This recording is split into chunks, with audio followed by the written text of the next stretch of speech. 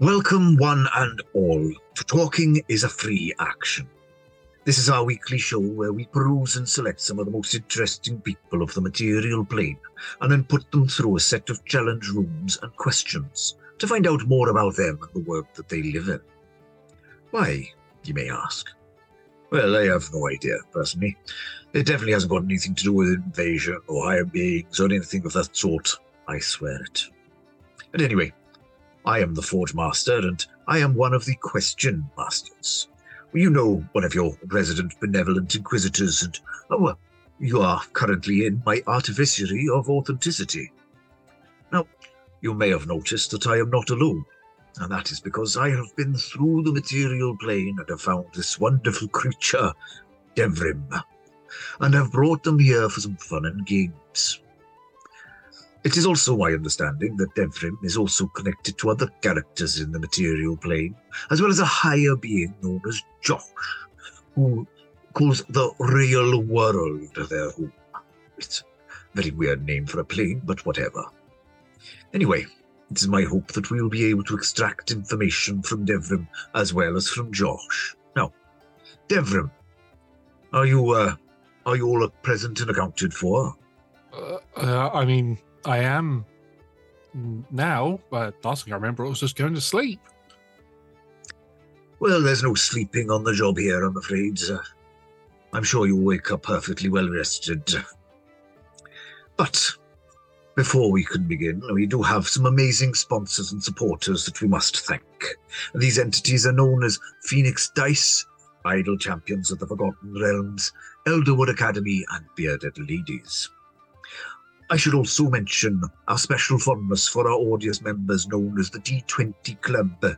And if you'd like, you can join them by supporting us on Patreon for as little as one of your local currency. Or one goat, apparently. It's in the script now. If you can't join us in the Artificery of Authenticity live, you can always listen to our favourite podcasting app by searching Roll Together RPG. And if you wanted to find us on any of the planes known as social media, just search for Roll Together RPG. Now, Devrim, you are in the Artificery of Authenticity for the next 55 minutes or so we shall wander my workshop and see how you fare against the challenges within. If you come across anything that you don't want to deal with, you can skip the room by saying, "Talking is a free action," and we'll get a chance to ask Josh some questions instead. Once the 55 minutes or so are up, you will be safely taken back to the exact moment that I took you from, and you'll have no memory of this ever happening. Is there anything that you would like to say before the games begin? Well, this sounds very interesting. I'm looking forward to it. Good, right, well, we shall probably start then by rolling a D100 if you'd be so kind. Is that? Check your top pocket. Okay. Oh, my favourite colours, should I say? Good. I must say that I'm rather intrigued with your forge that you have here. My family is in the forging business. It looks very nice. It's very kind of you to say. It's built to my exacting specifications, and you'll notice the high ceilings for no reason at all. Oh, yes, it is very nice. Yes, I rolled the dice and I rolled a 60. 60, you say? Yeah, 60. Right. Well, let us begin then. I'll just take this fob of keys from my pocket. Never mind that there's quite a number of them. We probably won't get through all of them. I never have before. I shall just unlock this door and let's see what's within. So as you take a look and you step into this room, you notice that your way is blocked by a large ornate mirror. Cast your own reflection and that of the corridor behind you back at you, but is it the same corridor? On closer inspection, a few things seem off. How would you get past? I'd like to see what looks what exactly it is that looks off, I suppose. You seem to emphasize that phrase. So, what looks off? Please roll me an investigation check. I can indeed. That is a 14. A 14. Right, well, as you look into this corridor, you'll notice that we haven't fully left the workshop, so it's still a little bit slapdash. It's a work in progress, as it were. So the windows in this corridor are boarded up. The skirting boards haven't been replaced. Or have they? You notice that in the reflection, actually, the skirting boards are fine, and, well, while the windows are not quite in a perfect nick just yet, they're not boarded, but they do have some sort of tarpaulin over them. Interesting. I'm not 100% sure what to do here. You say the skirting board on this side is a little bit haphazard and not the same as the skirting board on the other side. Is that right? That is right, yes, but you can see that the bare materials are around. I don't know. Maybe I'll pick up some of the material. Well, that's a good point, really. Is the mirror magical at all? I don't know. What's your perception like for this sort of thing? Would you call yourself particularly knowledgeable of magical ephemera? My family, I'm not sort of proficient in the arcane, as it were. My family used to, a very, very long time ago, forge magical items, but there was an incident with some items and some gods, and curse was placed on my family, and now all we can make is extremely well-crafted things, just not magical, I'm afraid. I'm the exception to the rule of not being able to use magic, showing off my bare arms with runes on them.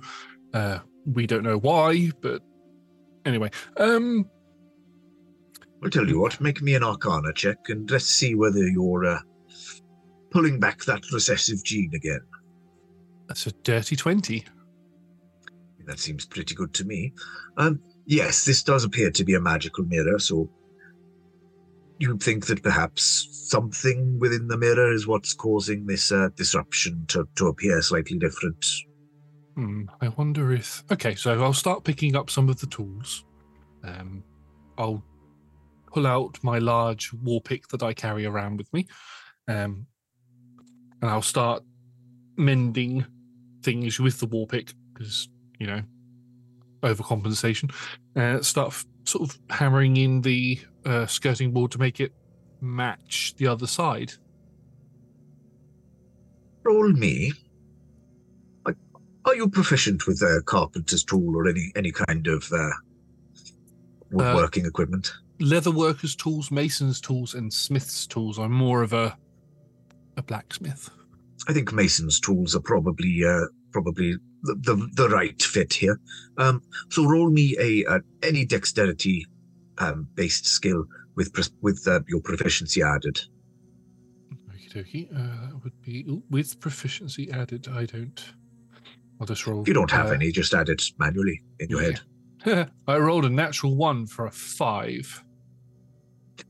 Well, you try to match as best you can, and you realize that in trying your best to match what's in the mirror, you're doing a much shoddier job than you'd be happy with. Fortunately, however, the reflection seems to be skipping ahead in time rather than... It's not faking the image, it's just showing you the job that you just did. It's just not as good as you would have hoped. All right, okay. And then you said something about tarpaulin being there? Yeah, but the windows are currently boarded. Ah, okay. And there's no way for me to get past this mirror? Not presently. I'm wondering if I should just smash the mirror and move forward. Yeah, sod it. I'll just walk up to the mirror and see if I can smash it. Well, roll me an attack on the mirror. That would be a dirty 20 again. I think that'll do it. the mirror smashes into many, many tiny little pieces.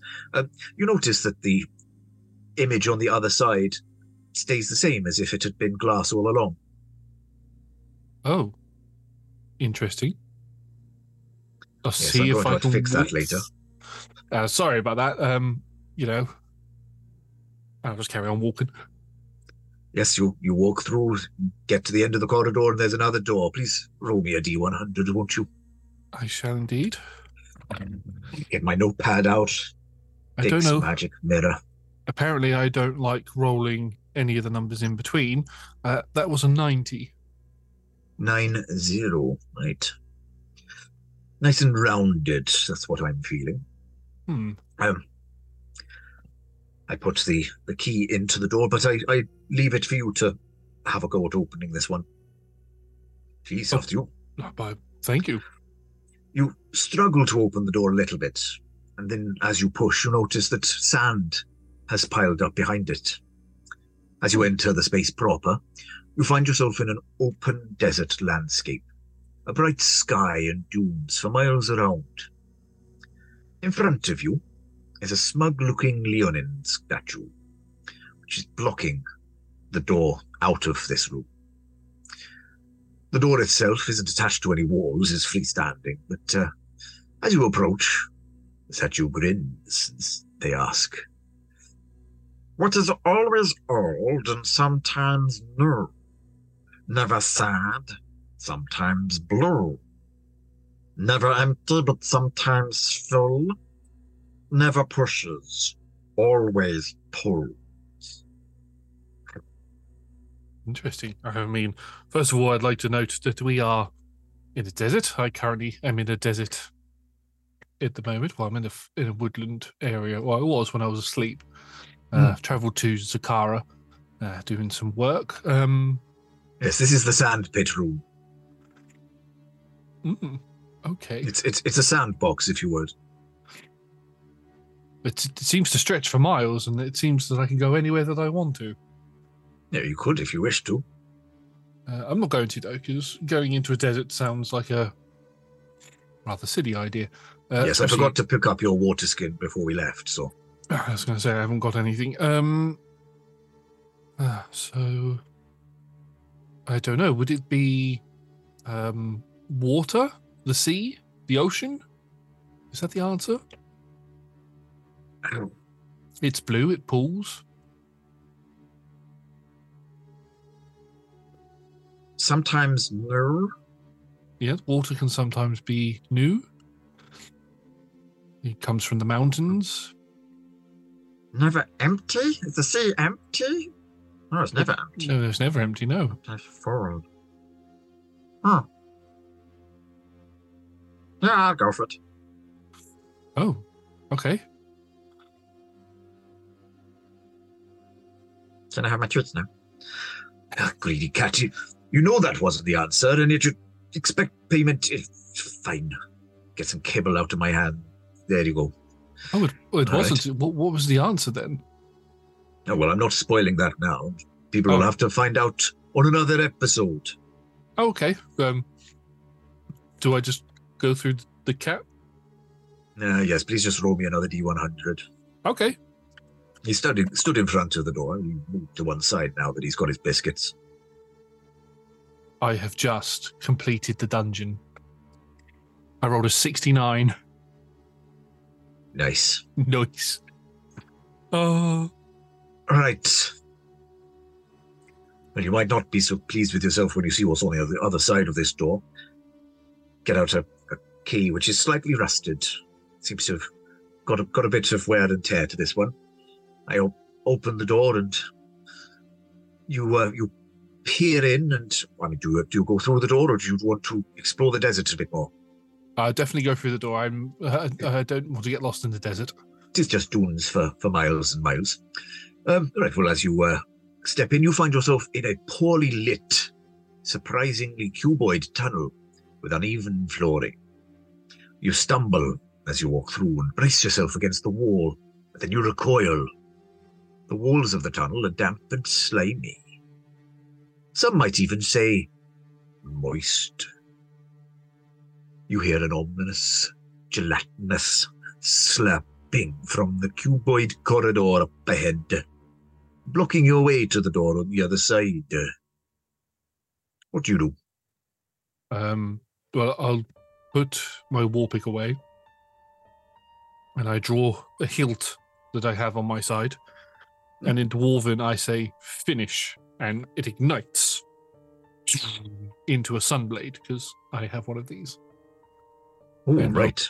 I'll hold it up over my head, pull my shield out, use it for light because it gives me 15-foot radius, and I'll carry on walking forward, being very mindful of what is around me, checking for traps if you really want to know. What is your passive perception?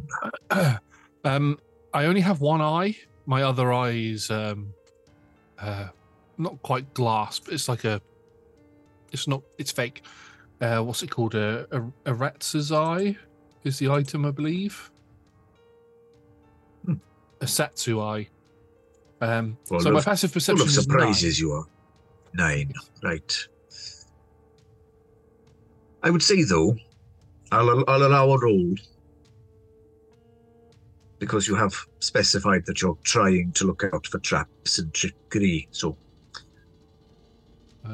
Perception? That's an 11. Maybe it's a little bit better. You notice a slightly translucent surface coming up ahead of you. It's a very slightly tinted green. So moves in a sort of almost liquid form, but is upright and is perfectly shaped for this space. Right. As you peer into it, you notice some odd scraps of armor and bone. Well, that doesn't look very pleasant. I mean, there's nobody else here. Talking is a free action? Of course. And as we leave the dungeon, then, Josh, I get to talk to you. Hello. Hello. How are you doing? I'm good. How are you? Yes, not too bad. I'm glad you did that, because I don't actually have the stats for a gelatinous cube prepped. So, you know, we'll... Yay. 100 possibilities, you say? I have got that many tabs, but they're not... Anyway, do you want to roll me a D100 for a question? I can indeed. That is a 42. 42. I find this quite pleasing as well, because the last time I did Tiafa, we call it, talking as a free action, we were sitting in the other chair. I mean, we weren't literally in the other chairs, but you were the question master and I was Rhodey. Last time I did, yes. I think. Yes, that is true. I've got no idea how that sits for the audience at home, because we don't necessarily record in the order that we put things out. That's all preamble anyway, while I cover me getting to this one. And I think this is going to be a difficult one for you to answer, actually. Oh, no. If all of your characters had to fight each other, who would win? I find this interesting, because you play a lot of fighters, so you have a lot of kind of martial... yes. Yeah, and I'm gonna add a spanner in the works as well. Oh, don't just pick the person who's the highest level. Let's assume that they've all leveled to the same point. Okay, so Ezekiel, who I played in the Silver Age campaign, is the only one that is a full caster. He was a level 20 bard, so... But then everybody else would be bumped up to his level, I reckon, so... being he's the highest. No, was he level 20? No, he was level 18, sorry. Because then casters do tend to slightly start to outshine, don't they, towards higher levels? So I have a feeling that the person that would win would probably be Jakarth.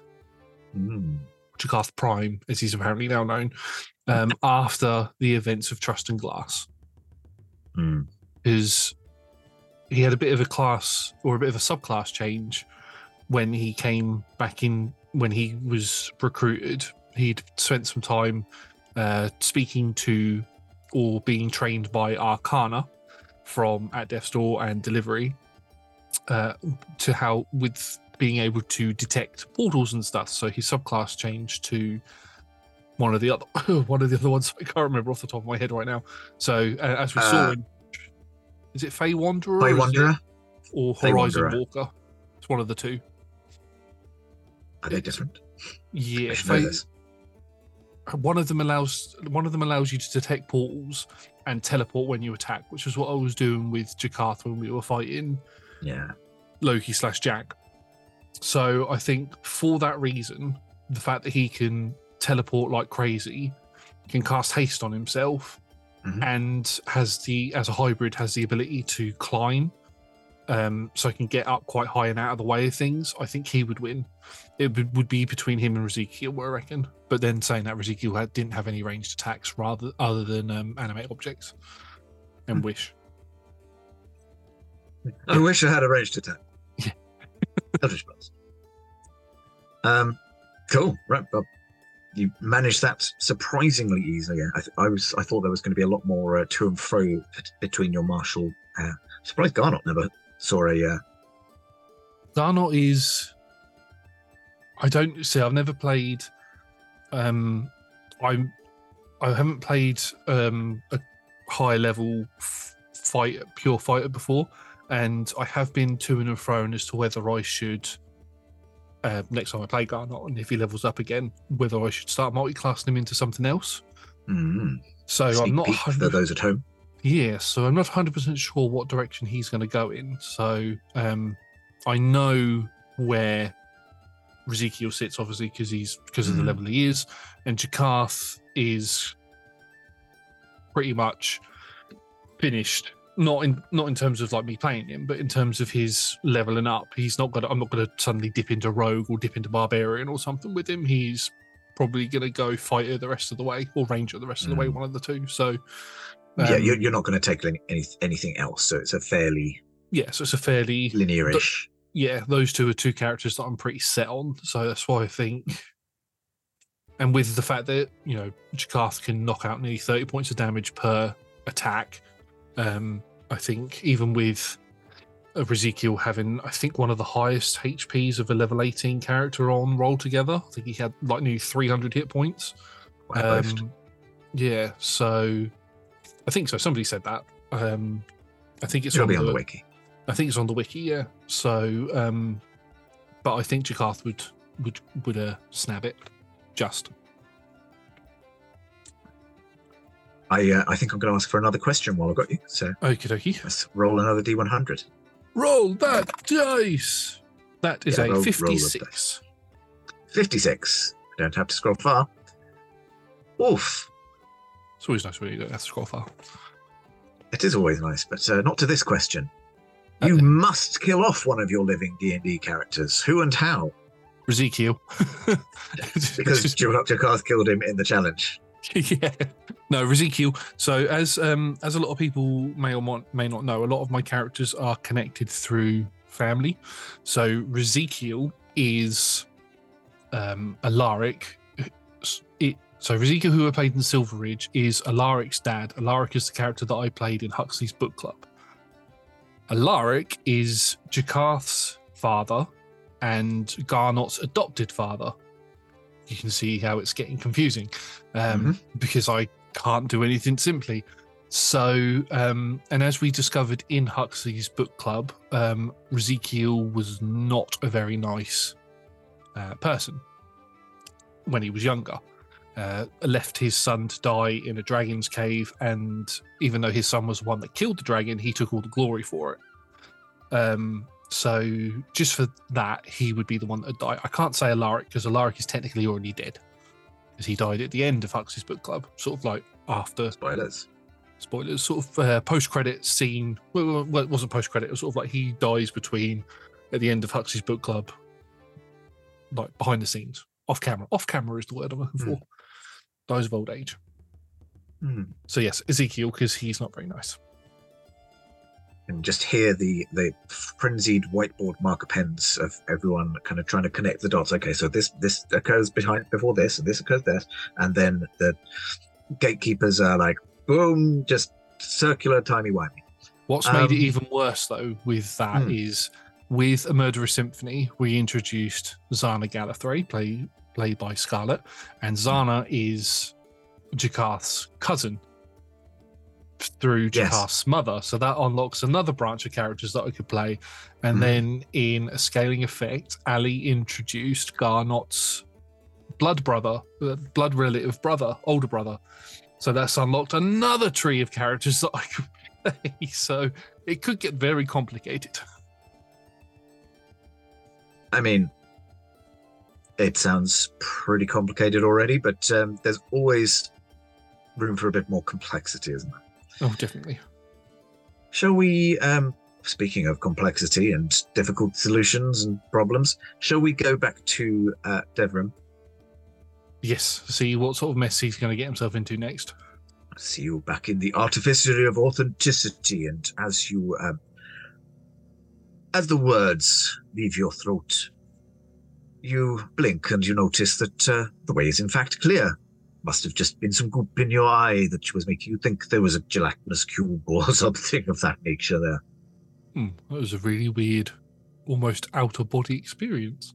Oh well, you say the way's clear? I'll just carry on walking. It is still a little bit sticky, but no idea why. Please roll me a D100 for the door on the other side of this corridor. That is a 43. 43. You've broken your zeros streak. I have. 43 is not even. It's not even a multiple of anything. I think that's a prime number, isn't it? Yes, I think. Oh, well. Sorry, I recently had an incident with one of my comrades has an item that you draw cards from, and it does like magical things to you. And I drew a card, and I felt myself lose some memories, and I wasn't myself. And I recently came back to how I was, as it were. So my brain is still unmuddling, if that makes sense. Right. Well, I feel a little bit bad about what I'm going to have to do to you in half an hour, but I mean, not that guilty. Never you mind.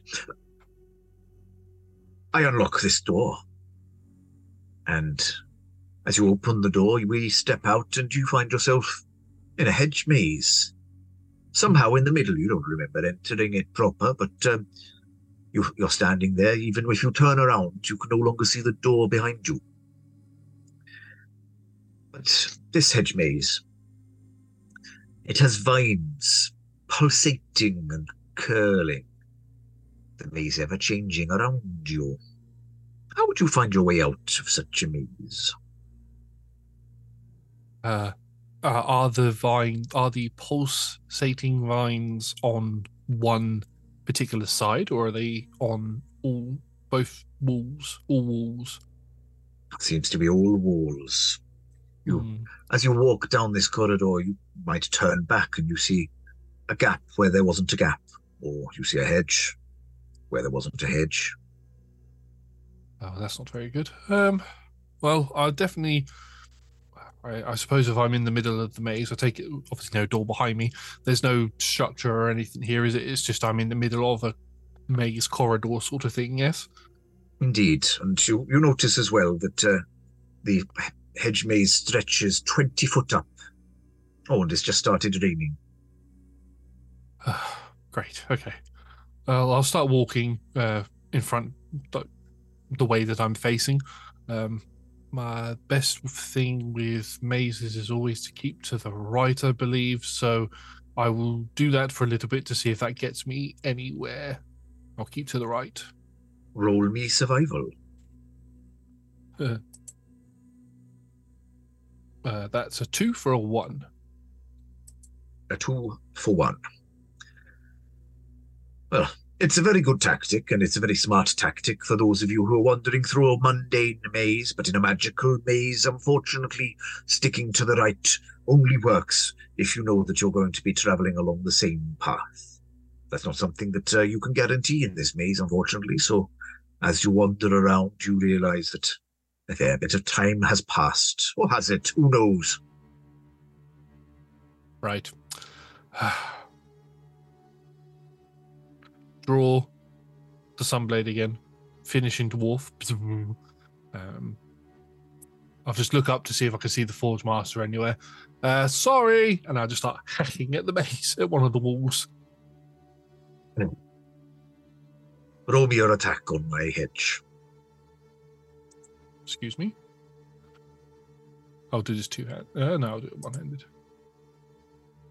That's a 27 to hit. 27 to hit. Please roll me your damage, presumably fire. It's you notice radiant, the vines radiant over them. Vines definitely don't like that. It's 15 points of damage. 15, right. As you carve your way through, I mean, radiant would be roughly what they would feast on from sunlight, but not in this concentration, and they don't like it up them. And you carve yourself a little archway. It doesn't seem to grow back in the place, and you just continue to keep doing that, and 4 walls later, you're stood on the outside. Oh, well. Sorry about that. It's all right. Is there a door? Well, as it happens, you look to one side and you can see a freestanding door. Right, well, I'm sorry about that. There's not much I can do to help, but I'm gonna go. Okay, yeah, right. And just walk to the door. I might just have to retire this particular hedge for 50 years while it grows back, that's all. I'll come back in 50 years if you want to take it, to go through it again. If you want it trimmed again. Please roll me a D100. I shall indeed. That is a 97. 97, right. Oh, I think this is called karma. As I put the key in the lock, you notice that the key is glowing slightly. You wonder how I'm not burning my hands. It's a Forge Master secret, that is. Thick skin on the fingers, but as I turn the glowing hot key and open the door, everything is on fire. And you don't even remember walking into this room, but suddenly you are inside the room. There is a thatched roof which is on fire. There are curtains which are aflame. There are burning chairs and tables. Even the hob looks quite hot. Through the haze of flame and smoke, you can vaguely make out the shape of an exit on the other side of the door. What do you do? I stand in the middle of myself. Yes. Make sure you hydrate. Oh, I don't have a water skin on me, so I can't. It's a bit warm in here. Well, I'll stand in here while everything is on fire around me, and I'll just sort of look to the camera and just say, "Everything is fine." Memes. Right, so just trying to think of what I can do in this situation. I need to get out of here is the thing. I need to get to that door. Just I take it with everything being on fire that the structure looks unstable. Well, it does definitely look unstable, and as if to illustrate the point, a rafter just falls to the floor. Complete. I've run out of synonyms now. It's ablaze. Lots of things are ablaze. Right, okay, so I've moved my shoulders around. I'll stow the sunblade. I don't think I'm going to need that for the minute. Move my shoulders around, crack my neck a bit, flex my arms, my runes begin to glow, and you watch as my left arm grows in size, sort of falls to the floor. Then my head grows in size, and I go to fall forward because I can't quite, head's a bit too big. And eventually my entire body just grows, and I go from a medium creature to a large creature as I use Giant's Might to make myself bigger. And I get down into a position of preparing to run, get my shield out, put it in front of me, and I just bowl it straight towards the door, through the flames, through anything that is in my way. Roll me a strength check. Or athletics, if you prefer. I will go for athletics. I have advantage on it.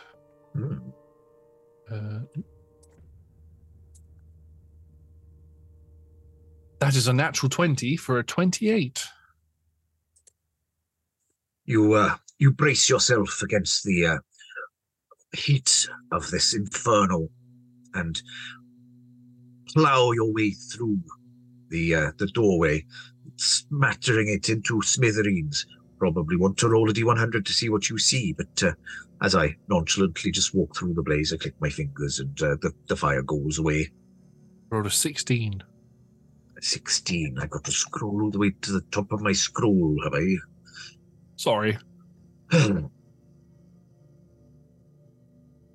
You barrel through this door and out into a green meadow, and all thoughts of fire and flame behind you.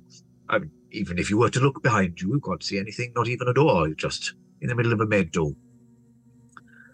And sat in this meadow is you. You at level 1 would want to try and associate a level with how one was a couple of years ago. Well, level 1 is what you would feel. Your level 1 self excitedly asks you for some advice on your current situation. How would you advise yourself in this place? I'm going to look myself up and down first because I am young there. Took me a while to get to the level that I'm at now. Yeah.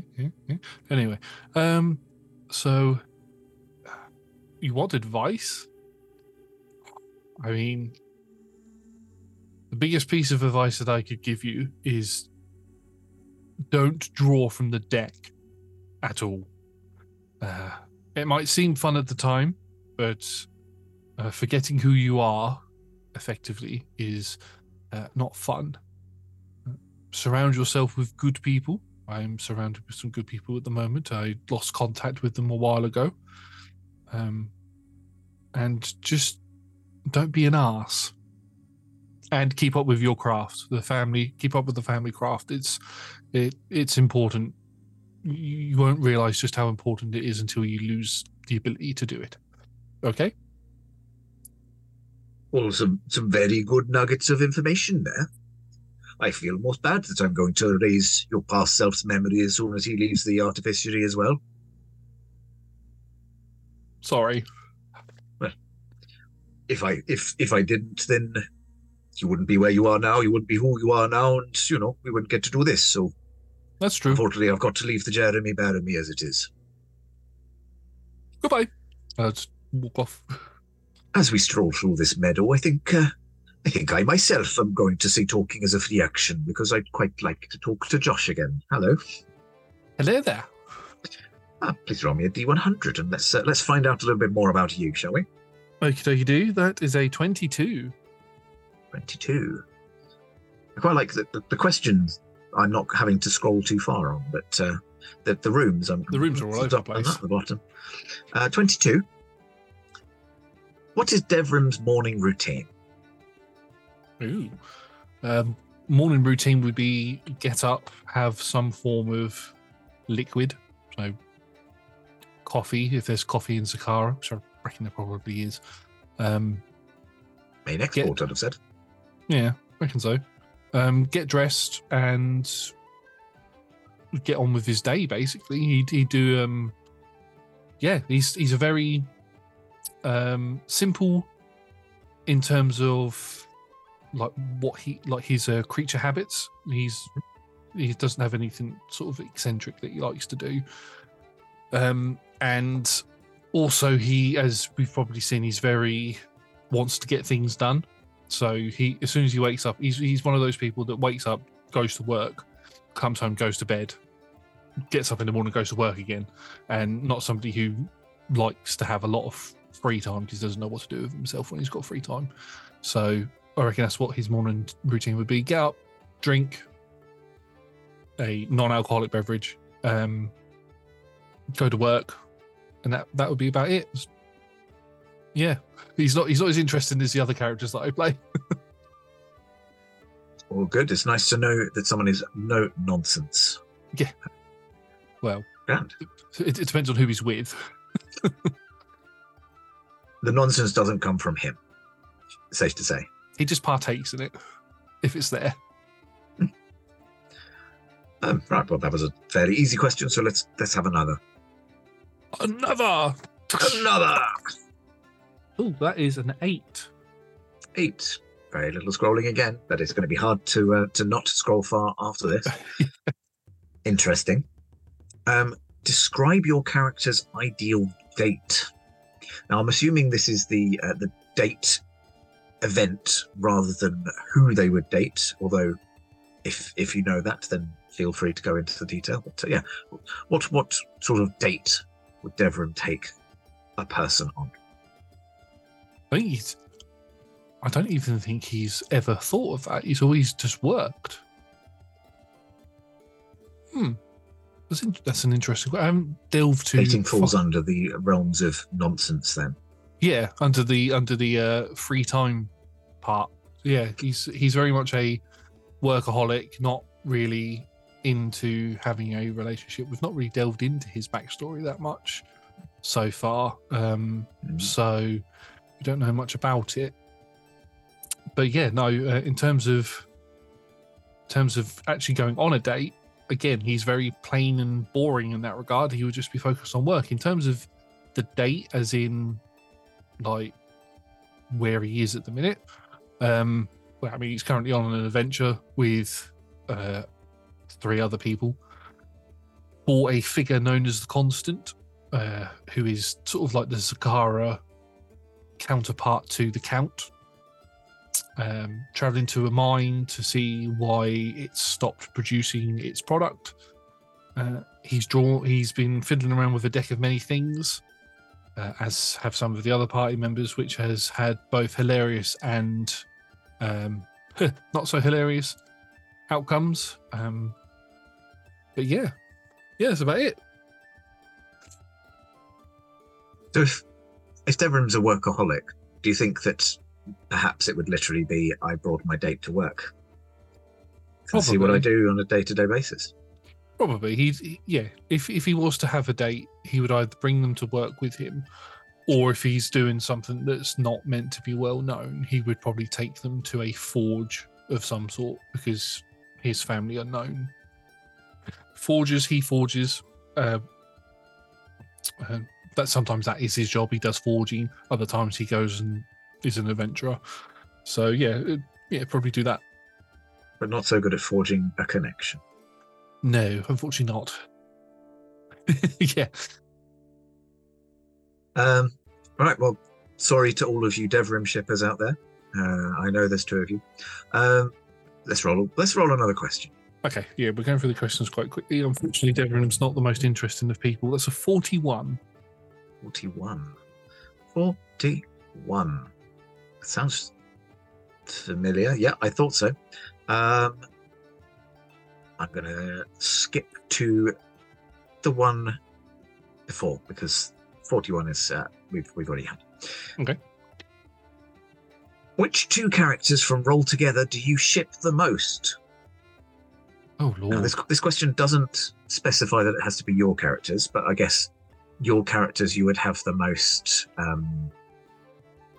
knowledge of, like them and their interactions with others. But yeah, is there anyone else that you've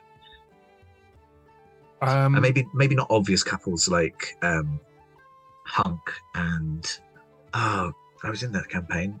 Mike's character also began with an H, I think. I'm going to regret saying that now because I can't remember. That rules out what my answer was going to be then, because my answer was going to be Persephone and Ashra, but they're already a thing in Gloomfalls. Yeah, that's an easy one. Yeah, that's mainly because it's live at the minute. Let's ship a couple of oddballs together. Oddballs. Oh Lord. Okay. By the gods. Star-crossed lovers who haven't met yet. Yeah. Oh God. I'm just trying to think of characters off the top of my head. There's so many. Just throwing you a ton of curveballs here just to make this one harder. But I'm trying to be clever and think of characters that have appeared in campaigns that I haven't appeared in, but I can't think of any off the top of my head. I'm going to say I'm going to say Arcana and Dr. Durrani. Just because of how their relationship ended in Delivery. Nora. Not who I was expecting you to say. I obviously, having DM'd Arcana and yourself in at Death's Door, I was wondering whether you were going to say either Jakarth or I think Eltrion had a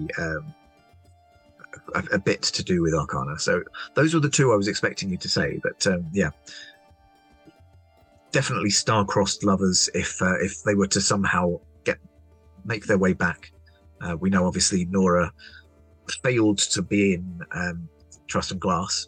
Yes. So, but maybe she'll manage to get her way off of Corazon at some point. Yeah, I just think that I just picture that those two are going to cross paths again at some point, and it's not going to be we're going to fight to the death sort of situation. It will be they'll make up in some way. So that would be the ship that I would say, yeah. Yes, we will see. Watch this space. I think let's go back to the artificery. Okie dokie. And as we descend back into the bodies and we find ourselves in the meadow, there's a door that wasn't there before. Oh, I'm a poet. And I wasn't aware. Please roll me a D100. Okie dokie do. That is a 28. 28. Oh, not quite so much scrolling this time. Thank you very much. I do try to not be a pain sometimes. Good. Well, as I pull a key off the fob, and it seems a little bit nautical in ways. It's got sort of not quite anchor designs. It's not that literal, but it reminds you of something that you might find on a ship. And as I open the door, we find ourselves in the open-air docks of Luskan. People go about their daily business, but as they do, you notice a plump-looking coin purse, unattended, in the middle of the thoroughfare. Nobody else seems to be looking, so you pick it up out of curiosity. Inside, you find what you would estimate to be about 200 gold pieces, as well as a sketch, an artist's portrait of your mortal enemy. Who would be your mortal enemy, out of interest? Oh, that would be a dwarven gentleman by the name of Kimdak. Was a bully when I was at home. Done this to me, point to my missing eye. I did wonder why your younger self also had it. I thought, yeah. Didn't do that recently, as I'd imagined. No. It's when I was a wee whippersnapper, as my father would say. Kimdak, you said? Kimdak, yes. He's a Kimdak. horrible person. I ran into him a few years ago. He's running some sort of a bandit crime ring or something. Well, this sketch appears to be of Kimdak, and but showing a side that you weren't aware of, because Kimdak appears to be laughing and playing with a pair of children, a very striking resemblance to them. There is a guard, you notice, standing idly nearby, but has not noticed you. What do you do in this situation? 200 gold pieces of Kimdak's money.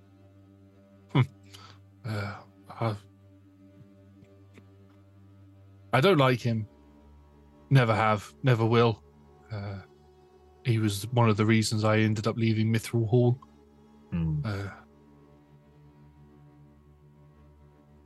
Well, pocket the coin pouch, walk towards where the docks are, throw the picture into the docks, and look for the Forge Master. I'm done now. Can I leave?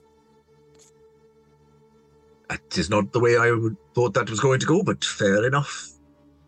Sometimes these emotions, they get the best of us. I mean, if he's here, I could go hunt him down, but he's not really worth it, to be fair. Fair enough. That's fine. Let's just go into this tavern here, and I'll get my keys out. Could you roll me a D100 to pick one for me? I can indeed. That is a 10. 10. Oh, good. We're back on our streak of zeros, rounded numbers. And quite close to the previous number. but not as close as you might have liked. For, as I open the door to this pub, we don't walk into a pub at all. No, we find ourselves on the edge of a crevasse.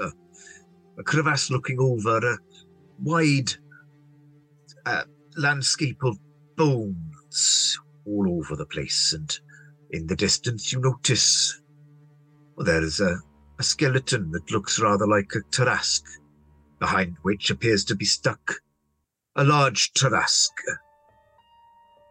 I don't know what else to tell you. It's very angry and it seems to be stuck and it's not happy about it. We're probably doomed. Any last words? Well, it seems to be... Are they stuck in position, or...? Oh, no, it's not really hindering it very much. It's just annoying. Oh, right. Well, I mean, I'll just say talking is a free action, and I have got no idea what to do here. Get me out of the bone zone. Never said I was in the bone zone. No, but I am. Look at all the bones. We've raised out of the level now, so I think a little bit of fourth wall breaking is allowed. Not that I've been restraining myself. Please roll me a D100. I can be. Ooh, that nearly flew out at me then. I'm sorry for this. That's a 74. 74. It's fine. It's fine. Right. Is there a moment in a TTRPG that impacted your life out of game? Yes. Straight away. Yes, there is. So it was an offline game, off-stream, in-person game. And it was... I mean, there were moments in the game... The campaign itself has been going for 8 years, and it's due to finish relatively soon. DM has said, going by where we currently are, there's probably 3 sessions left. We play monthly, so it's not going to be till next year. So that entire campaign itself has had a massive change on me as a person, just because of the way when I first started playing it, I didn't know. I knew 2 or 3 of the people that I was playing with. There's 8 players in total. There's been a few other players who have come and gone in that time, but I only knew 2 or 3 of them. But now we're all like proper tight knit group. You know, we'll do Secret Satan, as we called it, for our group. We'll go out for a Christmas meal. We do like Christmas jumper, special meetups and stuff. We do like a barbecue session. We normally play for about 6 or 7 hours when we play anyway, but when we do like the barbecue session, we'll like start at 11 do the barbecue at 11 in the morning, and then at say 4 o'clock we'll start the session, so we get like an extra 2 or 3 hours to play. So that's like a mega session. And there's been events that have happened in that have been, we've all kind of bonded over. So there was an instance where we were going through our first proper dungeon. We'd been playing for a while anyway, but we were going through our first proper dungeon, and the DM presented us with this what's the word for it, this menacing looking throne. We did a bit of investigating around it, and we found out that it was a throne to Orcus, and Orcus would give you a dark power if you sat on it. Our paladin left, was like, nope, not having any of this. And one of the other players left as well. But the rest of us sort of fought over it and then started sitting in it. And each of us got different things. One of us, our warlock, got a +1 to charisma. Our gloaming, which is like a homebrew race, underground sort of race with wings and all that sort of stuff, got the dungeon delver feat. Another one got a wisdom increase and all of that. I sat in the chair, and my character was a 3rd level rogue, 3rd level ranger, and got changed. I think I told the story before, but he got changed to a 6th level cleric to Ioun. I'd never played a spellcaster at this point. This was my first ever spellcaster. The DM did check in with me afterwards and was like, was that change okay? And I was like, yeah, sure. I mean, I've never played a spellcaster before. This makes me play a spellcaster, so that's fine. And one of the other one of the two players that left decided to turn around and was like, "I'm just going to go back and see what they're doing," and then sat in the chair. And he was playing a 6'8" bear hide shifter, I think it's called. And as he sat in the chair, he got shrunk down to a 4'8" or 4'5" or something. Hill dwarf. And that was just absolutely hilarious. We were laughing our heads off throughout it. But the entire section that we went to afterwards, which was like a mini Curse of Strahd section, it was a vampire and one town, and it was in control of one town and all that. We had to fight, and was just, yeah. So yeah, that's my answer. Interesting. I like how you've obviously made some long-lasting friendships through this monthly game, which is it's always lovely to hear stuff like that. Yeah, Scarlett. That's where I met. Scarlett and I are related anyway. I'm married to Scarlett's cousin, and but we'd never really hung out before anyway. She joined the table and played with us for a little while. Was sort of like a guest, then became a permanent member, then had to leave. But we just stayed friends after that, and then obviously we've been through the streaming journey together as well. So, yeah, that's really nice. Yes. And yeah, good to know that those links kind of keep coming up through our streams. Yes. I'm going to ask you for another question. Okie dokie do. That's a 93. 93. Okay. How do you feel about fudging rolls? As a player, no. I don't like fudging rolls as a player. As a DM, it depends on the situation. I don't feel that it's right to fudge the rolls to kill someone or to do something that goes against the players. But if you're like, a perfect example would be for what we do. We have a certain time frame that we have to record in.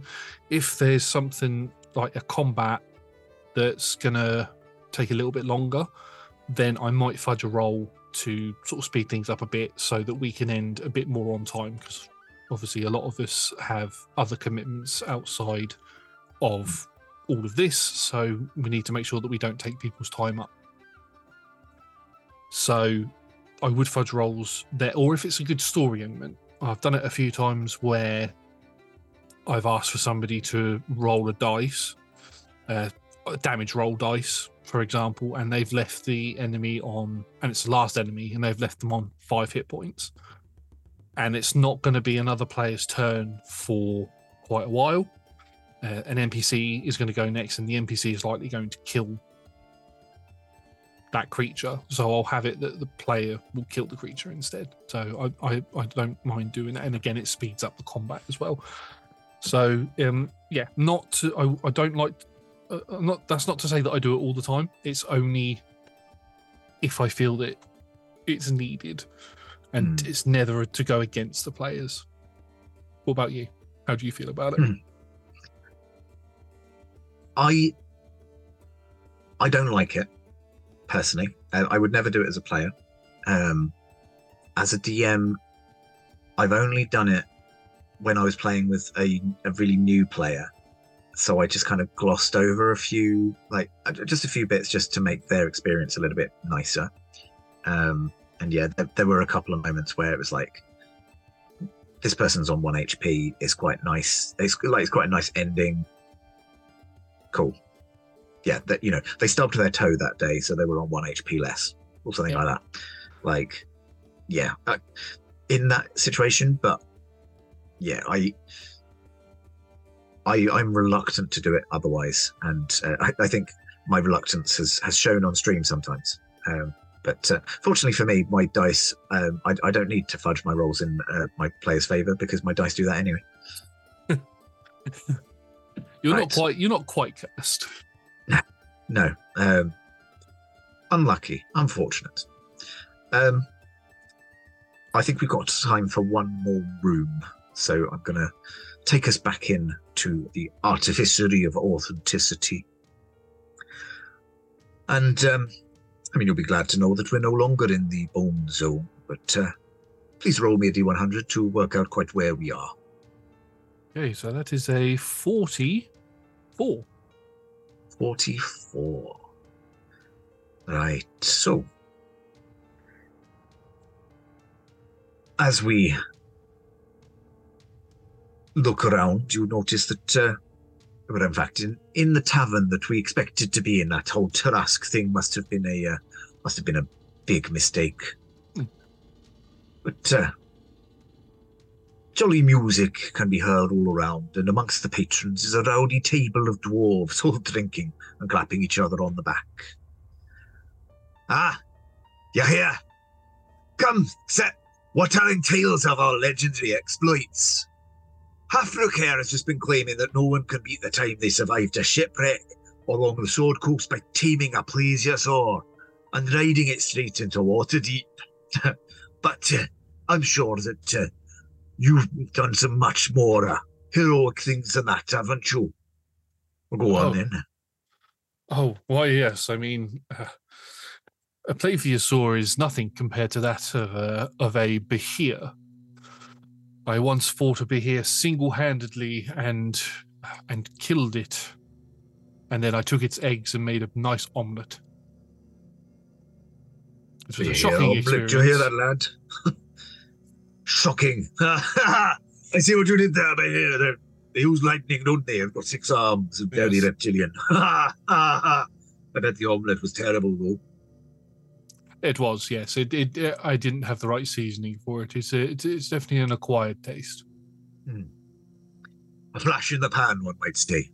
Yes, yes, definitely. And the dwarves, they all pat you on the back and start rowdily just exclaiming and drinking, and another one tries to outdo, but very little going to outdo the story of single-handedly taking on a behir.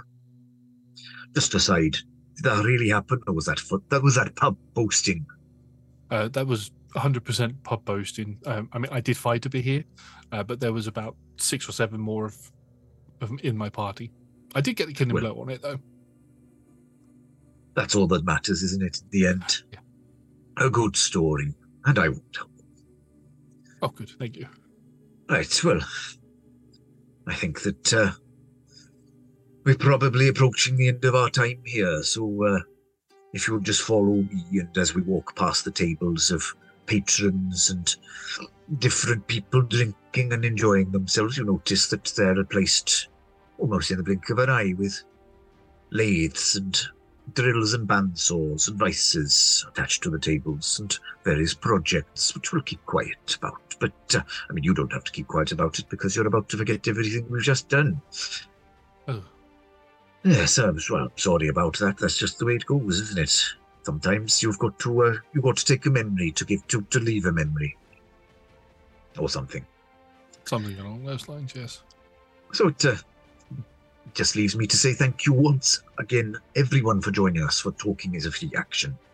You'll find us here every Friday from 6 p.m. BST for either A Talk Together or Talking is a Free Action. You can also find us playing D&D on Mondays and Tuesdays from 6 p.m. BST, where you can follow the adventures of people just like Devrim. All of these are streamed at twitch.tv/RollTogetherRPG. VODs are available immediately after the stream to catch up. Or you can find all of our content on YouTube a few days later, so don't forget you can also enjoy them as a podcast. Many thanks again to our D20 Club on Patreon. If you'd like to support us, you can do so from as little as one of your local currencies per month. And thank you also to all of our sponsors and supporters. Devrim, you may now exit the artificery of authenticity, and as you leave, the sign on the door is flipped. Before we read the sign on the door, is there anything you would like to say before we leave? Thank you very much for having me. I hope to see you again soon, even though I'm not going to remember any of this. And lastly, I've said it already, but I'll say again, you've got a really nice forge. Thank you very much. I might leave you that one memory of knowing that at some point you visited a very nice forge, Oh, even thank if you you. cannot find it to revisit it. So, as we flip the sign on the door, we can see the ancient question master proverb, always stay classy at the table.